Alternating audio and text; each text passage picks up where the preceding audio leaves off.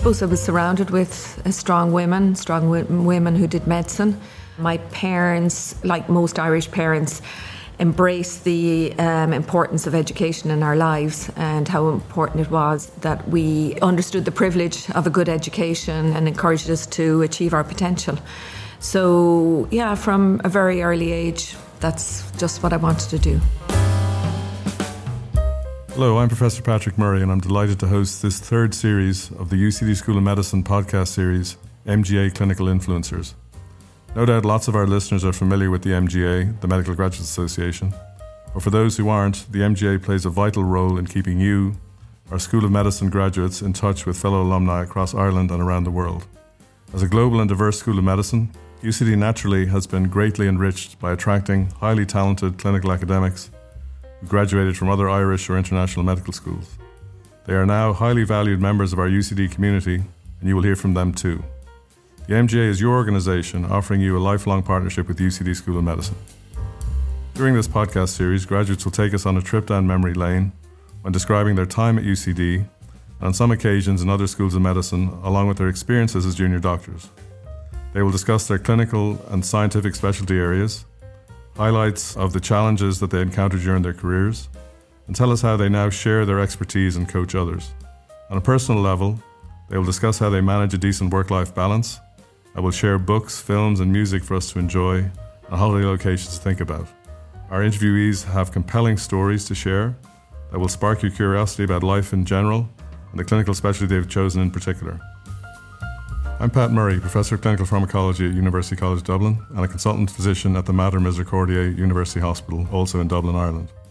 I'm a UCD School of Medicine alumnus from 1988. Following an internship at the Mater Hospital, I completed a residency in internal medicine in Minneapolis, Minnesota in the US. I completed fellowship training programs in nephrology, critical care medicine and clinical pharmacology at the University of Chicago hospitals in Chicago, Illinois, also in the US. And I was a faculty member there until I returned to UCD in the Mater as the inaugural Professor of Clinical Pharmacology in the School of Medicine in 2008. In 2011, I was appointed Associate Dean for International Affairs at the UCD School of Medicine. And I subsequently became Dean and Head of School of Medicine from December 2012 through June 2018. And I'm currently Director of the UCD Clinical Research Centre. In today's podcast, I'm very pleased to be in conversation with Professor Mary Horgan, who is a 1986 UCD medical graduate. Following her clinical training in Ireland, Mary completed a fellowship in infectious diseases at Washington University Medical School in St. Louis in USA and was appointed assistant professor of medicine there subsequently. She returned to Ireland in 1997 as a consultant in infectious disease in Cork. Professor Horgan was appointed as Dean of the Medical School in UCC in 2013, the first woman to hold that position, and completed a 4-year term. She has been a ministerial appointment in several health service-related national boards, including the HPRA and the Irish Blood Transfusion Service. She was appointed Chair of the National Research Ethics Committee on COVID-19 and is a Chair of the COVID-19 Rapid Testing Group and a member of the group reporting on the strategy for the whole genomic sequencing of variants. She's on the GAA's Advisory Committee on COVID-19 and worked with World Rugby on the return to play strategy. She's Director of Education at the European Society of Clinical Microbiology and Infectious Diseases. Professor Horgan is a world-renowned expert in infectious disease, and she was awarded the UCD Alumni Award in 2019. During her career, Professor Horgan has become a national and international leader in medical education and training in infectious disease and public health, and has spearheaded education and scientific education in Ireland. Professor Horgan was elected President of the Royal College of Physicians of Ireland, the first woman to hold this position since the college's foundation in 1654. She is also the first president to be re-elected for a second term in over a century. Finally, Mary will return to her alma mater as UCD Professor of Infectious Disease at the Mater Hospital. Welcome to the podcast, Mary. Thanks, Pat. Thanks so much for coming to do this today. We'll start off easy. Maybe take us back to the beginning about how you decided to become a doctor and anything that weighed into your decision. Yeah, I decided early on. I think I was still in primary school when I made the decision. My grandfather was a GP in Rathdowney. There was 8 children, he and my grandmother. And of the 8 children, 6 of them did medicine. So one of my uncles and my 5 aunts all did medicine, all UCD graduates. even though my grandfather was a Galway graduate. So, I suppose I was surrounded with strong women who did medicine. My parents really, like most Irish parents, embraced the importance of education in our lives and how important it was that we understood the privilege of a good education and encouraged us to achieve our potential. So, from a very early age, that's just what I wanted to do. And if I recall correctly, you were also very young going into medical school, isn't that right? Yeah, so my father encouraged me to do my matric back in the day in 5th year. I did it and I got enough points, so I'm one of those people who doesn't have a leaving cert. I ended up coming to UCD. I just turned 17, and my brother had done the leaving cert, so my brother Tim, who's an ophthalmologist down in Kerry, we both ended up in the same class in 1980, Belfield first, and then, of course, Earlsford Terrace. Was he your guardian for a year or two? Not too sure who looked after who. So you mentioned starting off in Belfield, right? You were in that era. Yeah, I stayed in Ranelagh. I ended up being in digs, I would say very fancy digs there on Northbrook Road, and I stayed there for the duration of college. So the first year, pre-med, the bike out, the hill up by Ashton's there into the back of Clonskee, into the science building where we had most of our classes at the time. It's still there. And I still remember Evelyn Cusack being our physics supervisor when we were doing our labs there, who's now just retired from Met Éireann. I actually didn't remember that. That's interesting. Other than that, did you get involved in the societies on campus? Or? Yeah, a little bit. It was a bit of a trek out here to get involved in too many of the societies. Obviously, I was involved in MedSoc, used to do quite a number of things with MedSoc, one of which I'll recall going out usually on a Monday night with a group from the year ahead and behind us, going out to the Navan Road.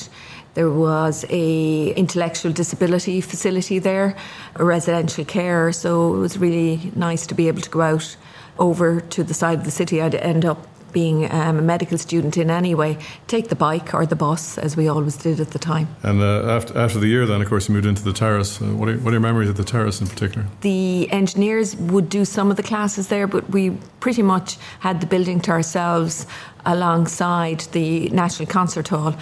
So I suppose the abiding memories are the anatomy lab there, the lecture theatre associated with it, absolutely the green plastic chairs in the restaurant downstairs, and the great soggy chips that they had. The library was just adjoined and really surrounded the concert hall, so you could hear the music. But I reminded of the Index Medicus and all of those big books that you had to do any bit of, I won't call it research as a medical student, but case reports and so on, where you actually had to go and pull books. Wow, how things have changed. Yeah, it's certainly slightly easier now. What about the teachers there? Anyone in particular you remember well? Obviously, Professor Coakley. He was super lecturer. He was, everyone will recall that he was our professor of anatomy.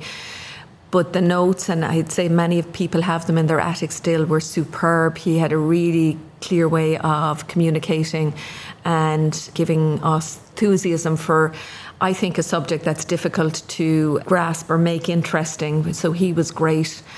Obviously, Professor O'Regan, who was Professor of Physiology, Dr. Brannock in Physiology, they were all really great. Our class was relatively small. We had 125, so you really knew people.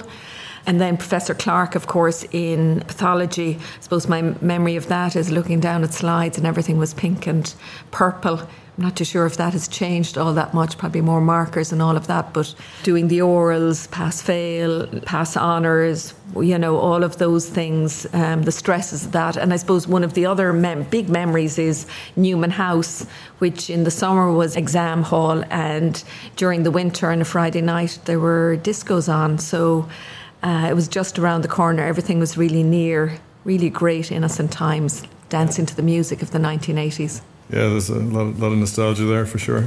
What about microbiology, given your subsequent course? One of the people who inspired me was Professor Irene Hillary. She was Professor of Medical Microbiology, and there weren't a lot of female professors at the time. I really liked microbiology, but also liked seeing patients, and I thought that it wouldn't fit for me because infectious diseases as a clinical specialty didn't exist at the time. And so when I graduated and was working in Vincent's, I said that to Professor M.X. Fitzgerald, and he said, well, why don't you do ID? And I said, I didn't even know what it was. And he said to talk to this guy in St. Louis, Professor Bill Powderly, which I did. And I guess the rest is history. I ended up working in St. Louis with Bill, who's another UCD graduate of 1979. And, he's been a mentor to me ever since. And I think what it really highlights is the importance of the network that UCD gives you, your ability to reach out to people, not only within Ireland, but across the waters, given that we're in an island, and really be able to make that link and that common language you use as UCD graduates. Yeah, and certainly the focus on ID in the school and the university has grown ever since. Hugely. When I look back on it, the Mater Beaumont was the first place that had an ID consultant with Dr. Gerard Sheehan. Then Professor Karina Butler was the second. Karina is another UCD graduate and drove and built up paediatric ID. And then I was the third. I took a post down in Cork. My mother never thought I'd get a job in Cork because I wasn't from Cork, but I broke the mould there. And it's gone from strength to strength. There's over 40 consultants now with very strong infectious diseases in UCD, in Vincent's and the Mater. Strongest in the country, certainly from a research and training perspective. Yeah, that's certainly the case. And I suppose going back to leaving the terrace, you mentioned you were Northside for most of your time as a student. Where did you do your rotations? I started off in the Mater, and my first rotation was with Professor De Valera and Dr. Gallagher, who were the gynecologists at the time, and also did my psychiatry in St. Vincent's and Ballymun with Dr. Dorothy Keelan, who many people will remember as a fantastic teacher of psychiatry, and then did paediatrics in Temple Street and Crumlin with loads of fantastic teachers. And lastly, at that time, did obstetrics and gynecology in Holles Street with Professor Kieran O'Driscoll, who had the active management of labour, which many people will remember. So really enjoyed my time, but certainly none of those specialties were for me. Then went back to the Mater and completed the rest of my training there. Had really great tutors. I mean, Dr. Dennis Cusack, Mr. Ronan Waldron, just John Kenny, who's one of my colleagues down in Cork, a cardiologist. They were all our medical and surgical tutors. And it was a really nice time. There was about 60 of us in the Mater, and we knew the class above us as interns and probably the class 2 below us because we tended to have the same rotations. You really get to know the people in a few years above and below you, and to this day many contacts, and again highlighting the importance of that network. Medicine, we're a close family, and certainly we're very close in the Mater, and continue to have annual outings with a few of my friends who trained with me there. I mean, obviously, you'd mentioned that it was too early in those years to think about ID because it didn't exist. But did you think you were going into hospital medicine at that point? And I wanted to ask you in particular, did you get a bit of exposure to general practice? Or minimal exposure at that time. We did probably about a week. I did it in Glasnevin. Happened to be with the father of a classmate. Aisling Campbell's dad was a GP just up the road in Phibsborough, and that was it. I knew I didn't want to be a general practitioner. I really enjoyed hospital medicine. I particularly enjoyed internal medicine. I did really well. I can't say it. I came first in the Mater and got the Freeman Medal. So I got the professorial jobs there, and I knew I wasn't going to do surgery. It wasn't for me. I'm probably a bit too clumsy anyway with my hands to have done surgery, but really, really enjoyed medicine, and I think immersed myself into a really good culture in the Mater, that how important was caring for patients, the ethos that's there. Really, really enjoyed that time and stayed on to do my medical rotation. My first job was with John Lennon and John Crowe, both UCD graduates also, and it just took off from there. Really, really enjoyed it and got my exams quickly and made the decision to do infectious diseases, and off I went. Yeah. So you did the, I suppose, the SHO scheme and had your membership, and you did some registrar time. Yeah, the SPRs didn't exist, I suppose. No, they didn't. So I did 2 years, what they call basic specialty training now. We could just call it SHO rotation in the Mater. Then I went to Loughlinstown with Morgan Crowe and John Fennell, more UCD graduates. Then to Vincent's with Professor Fitzgerald. And then lastly down to Wexford.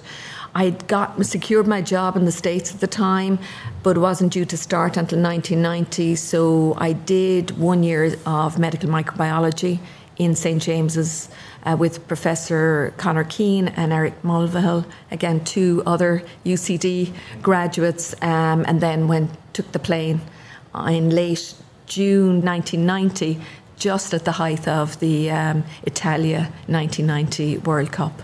You know, it was a bit daunting at the time because there was no specialty in Ireland. I decided I'd do what I wanted to do and hope that if I was good enough, I'd get a job. At the time, it was going to be in the States to stay there long term. But thankfully, jobs started coming up. So I knew if I was good enough that I would get a job back in Ireland, which I did. But I assume, even though you had quite a bit of medical experience, it was probably a culture shock professionally to work in a different system, wasn't it? Totally, personally and professionally, I think. You can get things done a bit quicker when you go into the system over there. But yeah, my goodness, you know, Ireland at the time, people remember in 1980s, it was homogenous. Everyone was the same. Everyone was from Ireland. So there wasn't a huge amount of diversity. And then all of a sudden, you know, I was cast into the diversity, the melting pot that is America, dealing with a lot of HIV/AIDS patients that were really sick, often shunned, stigmatised because of poverty or sexual preference. So it was a real learning experience. I think living away really develops you. You see big picture things, you become tolerant. I think you embrace the importance of a diverse society. And I was privileged to work over there. I mean, it was a really bad time for HIV/AIDS. At the time, it was the commonest cause of death in men between the ages of 20 and 44. That's how common it was. But really had the privilege of really looking after these people who were ultimately would die, many of whom were my age at the time. And then you could see how science totally changed that to where it is today. So it gave you an understanding of the importance of critical thinking, research, and how it impacts on people's daily lives. Yeah, it certainly showed. I mean, I suppose you started off doing supportive care, essentially. Exactly. You got a bit of AZT, and exactly. Was that for a while? I mean, it was like that for the first 4 years. Literally, it was like patchwork, and people eventually died until we figured out to use combination therapy and so on. And it is important to be reminded of how bad it was for people at the time and how fortunate we are to care for patients for a disease that used to be fatal, and now you just live with it like you do with many other chronic diseases. I think it also showed, didn't it, that if you really put money into something and make an effort, you can make massive progress very quickly. And I also, it highlighted the importance of advocacy. As you know, the gay men's group were really vocal, and I think they made a huge impact on ensuring funding was put into research, and that's what made the difference. Then I suppose after your fellowship, you did stay on staff there for a while, didn't you? Yeah, I was on staff there for 3 years before returning to Ireland. So was very involved with research and the residency training programme there. The great thing about the States, if you work hard and you integrate, you can, the sky's the limit. And I really enjoyed my work there at the time. Bill Powderly was there, but a great head of department, Jerry Madoff, who's died a few years back. But he was the type that took foreign medical graduates when many of the other institutions over there wouldn't take them, and it really enriched the experience of working with people not only from the States but elsewhere. So it was a really nice time. I had my 2 kids over there, 2 American St. Louisans. It was an institution and a city that really included. So I really enjoyed my 7 years in the States. And coming back then, I guess you had to start a service, didn't you? I'm a Kerry woman that crossed the border to go to the Munster final every second year. And win it usually, I suppose. Yeah. Rarely went to Cork because, went to college in Dublin, and that's where we did holidays and so on. So literally walked into the hospital with nothing at the time, no office, no house staff, no service. The first thing I got was a secretary, which was really important to have front of house, and she was a great person. And then I got the Friday afternoon clinic, which I had for 6 years until I negotiated getting a Wednesday afternoon clinic. Yeah, I just built up the service. It was a bit challenging because I think bringing care for HIV AIDS patients to the area was new. There was fear there still. And my job was to break down that stigma so that patients never felt ostracised or stigmatised in any way. It was a little bit of a challenge, but in fairness, the general manager, CEO of the hospital, Tony McNamara, was hugely supportive. So I built up the service, I got the secretary, finally got an office. I mean, this will sound familiar to many people who work in the hospital coming back to Ireland.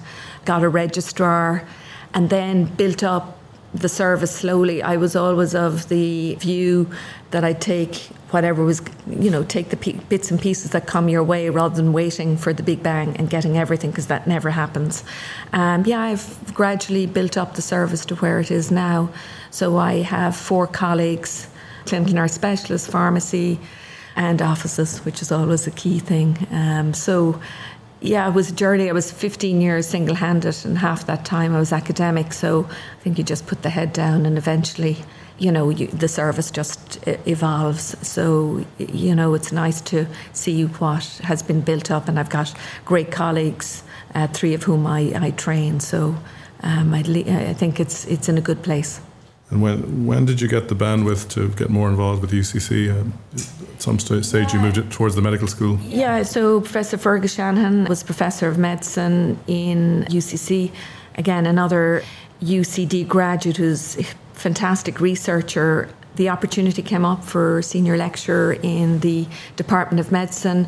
So I was successfully interviewed for that. So I got involved there in 05, so about 8 years into my life in Cork. And then the Director of Graduate Entry Programme came up a few years later and successfully interviewed for that. And then in 2013, I successfully interviewed for Dean of the Medical School and really enjoyed a great 4-year tenure there, where I would have met yourself on various committees with both deans at the same time. In different institutions. A 4-year term was the normal term there. Did you consider doing it again, or were you ready for other things? Yeah, I think I was ready for other things at the time. The president of the Royal College of Physicians was coming up. It's a competitive process, so I decided I'd throw my hat in the ring, and was successfully elected by my peers, which was a proud moment for me. So it was easy for me at the time to, finish up as Dean of the Medical School and transition to being the President of the College of Physicians and try to influence things like education, training, advocacy in what is Ireland's largest postgraduate medical training and professional body. And again, it was a first in its long history. I think we were talking earlier, I think back to the 1600s, they hadn't had a female president. Yeah, since 1654. And the other achievement was I was the first Kerry person. Yeah, which is a greater achievement. It's a toss there. You also, of course, I think uniquely in modern times anyway, we're one of the first, if not the first, to have 2 terms. Is that right? Yes. The pandemic came. Obviously, it was really busy. It was good, I think, for the college to have an infectious disease person as president. So the opportunity came to put myself forward for re-election, and I was re-elected. The last time that happened was in the late 1800s. So again, privileged to have been elected by my peers for a second term. Yeah, and I think the College of Physicians has, evolved and become stronger during my tenure. Yeah, and certainly, obviously, as you said, the second term, I suppose, was dominated somewhat by COVID. But Looking back on the 2 terms, I mean, what were the kind of things you wanted to achieve, and how did it go? I suppose one of the main things was to have people recognise what the College of Physicians was. I think the pandemic allowed that, because many of the people who were involved in it at a senior level were part of our college, because we have public health medicine, we have microbiology, we have paediatrics, and Karina Butler headed NIAC, which is under the umbrella of the College of Physicians. So I think that recognition by healthcare professionals, but also the public, about the important work we do as a college in training and educating doctors so that they can provide the best of medical care. I also felt that we needed to have a global recognition, and we've done that by expanding our training programs, very much like the universities do in training undergraduates. We do it at a postgraduate level. So building up that high quality training, not just in Ireland, but in other jurisdictions like the Gulf, expanding our education portfolio. And I think the pandemic allowed us to do that, because we had to pivot really quickly, so that we had to get information, up-to-date information, rapidly to a wide audience of practitioners. And we did that through webinars, but using our network, the UCD network, the network that I have through the European Society of Clinical Micro-Infectious Diseases, allowed us to bring people in virtually to really disseminate information really quickly. We also had to change the way we did exams during the pandemic. We had no choice. Brought in remote invigilation. We were the first medical college in Ireland and the UK to do that. And interestingly, it's a UCD spin-off company in UCD Nova called TestReach that are the providers, and that's really worked well. I think we all know how all the bad things about the pandemic, but it allowed us as a fairly conservative college to be able to innovate and change things and do things rapidly, which would have taken us years to do otherwise. Financially, we're in a really good place, which allows us to cross-subsidise other activities like education and training and advocacy. And certainly on so many levels you were involved in many ways with the pandemic response. But I noticed as well, you were also involved with sporting organisations. That's right. The first one, I got a call from Professor Éanna Falvey. Éanna is the medical director of World Rugby. He asked me, would I do a return to play strategy and protocols for World Rugby? So 4 of us, 2 of us in Ireland, 1 from the UK and 1 from Australia, came up with the first return to play in April 2020. So it was really quickly after the pandemic was declared. And on foot of that, the GEA asked me to be involved in their COVID advisory group. They were absolutely fantastic. They were really responsive, and when we had to change protocols frequently, we did that. And I think my big achievements there, probably my biggest one, was getting kids back to cool camps in June of 2020. At that time, the evidence showed that kids weren't getting sick, really, and that it was outdoor activity. So I took a punt and said, I really think you should get kids back. And that worked out. We got about a little over 70,000 kids back to play, which was good for them, but I also think was great for the parents, getting kids out of the house again.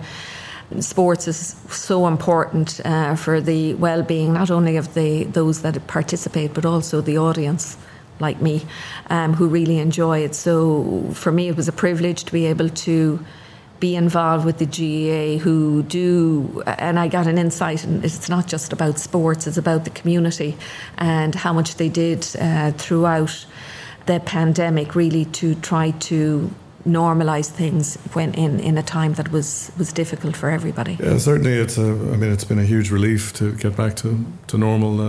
Hopefully it's going to stay that way this winter. We're all got our fingers crossed. Hopefully. With infectious diseases, it's all about monitoring and surveillance and being able to respond. And I hope that we've all learned something, that we don't go back to the old ways of things that we used to do that probably weren't the healthiest. So I think it's just continuing to monitor.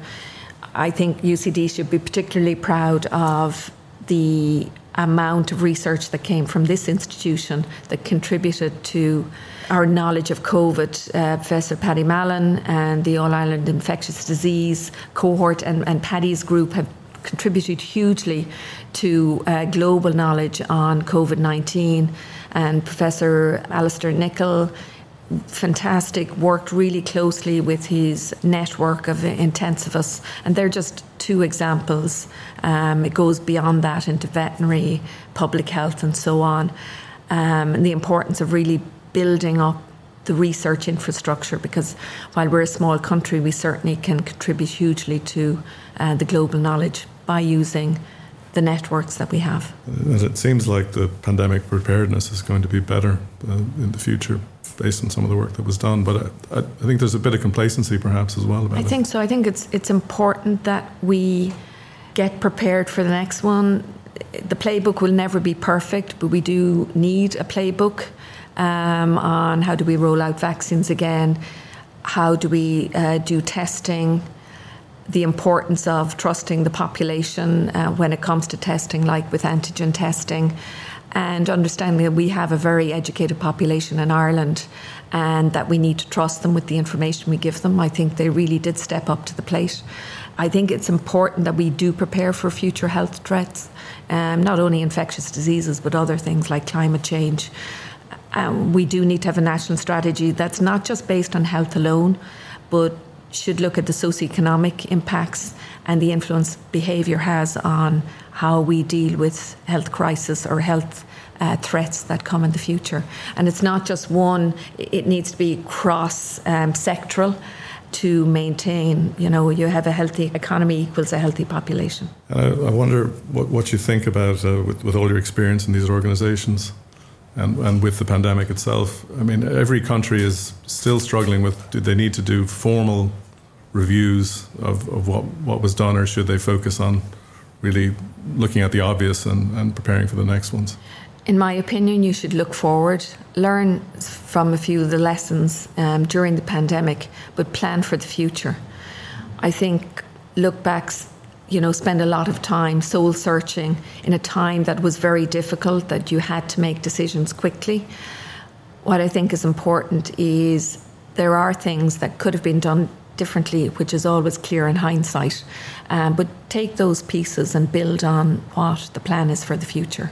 And I think that's where we should be going. Not one country in the world did this perfectly. You might hear that they did, but they didn't. The pandemic had an impact on the population of every country in often different ways with different policies. What would be nice is to pick all the good parts from the major countries and bring those together. I think it's also important to recognise that we really are a global village, and we learned a huge amount from our nearest neighbours because they had really good research and surveillance infrastructure. And I think the importance also of looking into mainland Europe and really having those connections so you can get things done very quickly by listening to others, working together as a European bloc. I think that's absolutely essential. There's no point in duplicating things when you know it's going to happen 10 days later in Ireland, and building up, without too much bureaucracy on a lot of the informal ad hoc arrangements that were made really made a huge difference. Very good, and well said. Let's switch directions a little bit. How do you manage your work-life balance? That's a good question. I like to work hard. I won't say I like to party hard, but I do like my time off. I've got great family support and got great friends, both in Ireland and abroad. I do like to holiday, and we go down to Portugal a few times a year and really enjoy the peace and quiet of being able to sit and read, walk and all of that.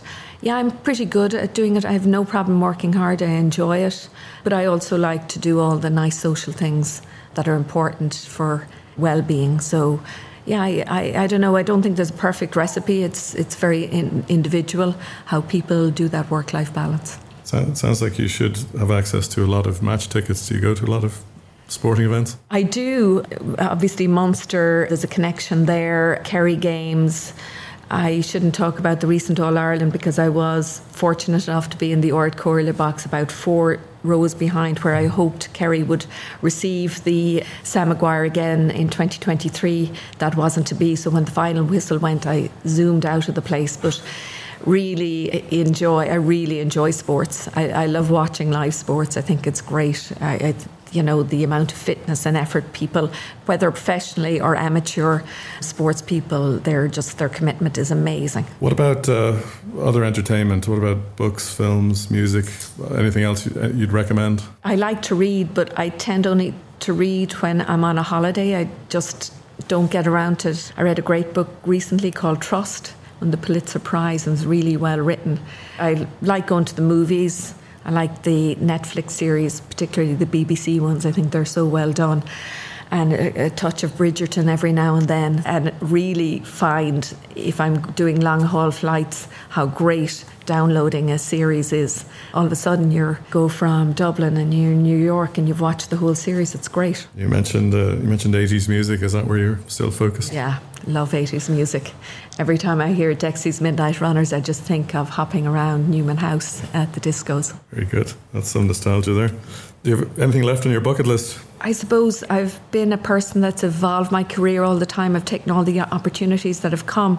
So I'm delighted to be coming full circle right back to UCD and the Mater, having been just appointed Professor of Infectious Diseases at the 2 institutions.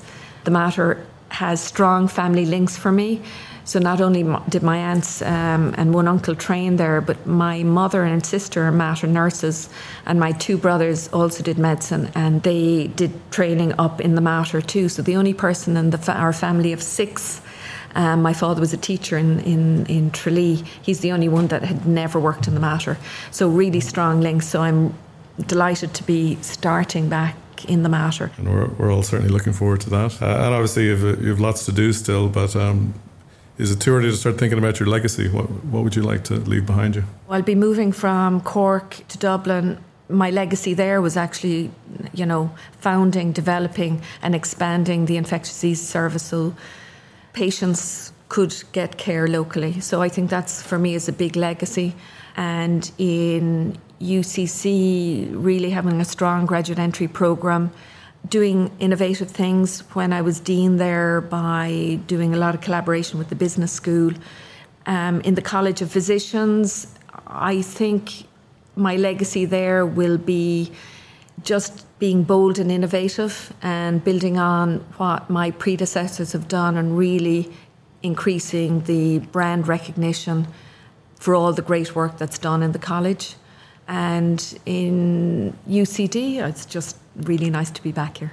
I mean, the campus has changed so much since I was here. Just looking out there and see the science building, but everything else around me, other than where the public health building is, that this is all new. Yeah, it's great to be part of a university that really is expanding and really the sky's the limit. I mean, look at all the cranes around. Yeah, really looking forward to that. Mater's going the same way. It's developing massively. When I met with my great colleagues up there and the CEO, Alan Sharp, and really highlighting the long link UCD and the Mater have back since 1861, it's really important that that link is maintained and strengthened, and having the vision to expand further UCD's presence, both in person, but also the infrastructure there, I think is really important. Certainly, we're all looking forward to seeing that. Maybe just to finish up, and first of all, I've had a very interesting conversation with you, and I'm delighted you did this. But just as a finishing piece of advice, if you could talk to yourself as a 24-year-old, what would you give as a single piece of advice? I would say follow your dreams. No pathway is without bumps on the road. They're learning points and they just make you stronger. But if you want to do something, be determined.